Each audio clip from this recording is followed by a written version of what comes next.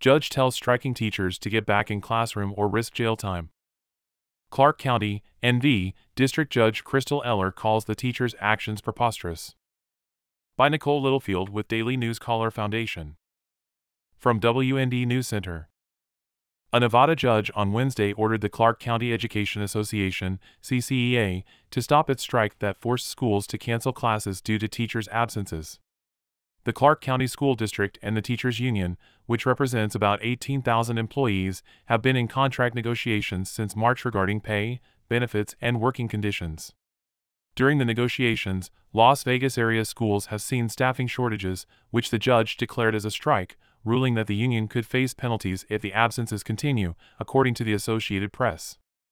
The staffing shortages have caused CCSD campus closures and classes to be combined.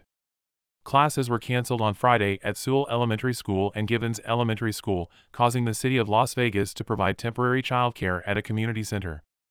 Gibson Elementary School was closed Tuesday and 2 other schools had to relocate students to large areas on campus, the Las Vegas Review-Journal reports.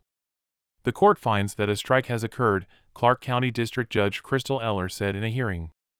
The idea that this can be ignored, that these are sick call-outs, and that they are actually due to someone being sick is preposterous. To stop and prevent teacher strikes, CCSD filed an emergency motion in July seeking a temporary restraining order and preliminary injunction. Public employees in Nevada are not allowed to strike, so the union could face up to $50,000 per day and $1,000 per day for union officers if the strike continues, according to the Las Vegas Review-Journal. Strike is not an option, the Las Vegas Review-Journal writes.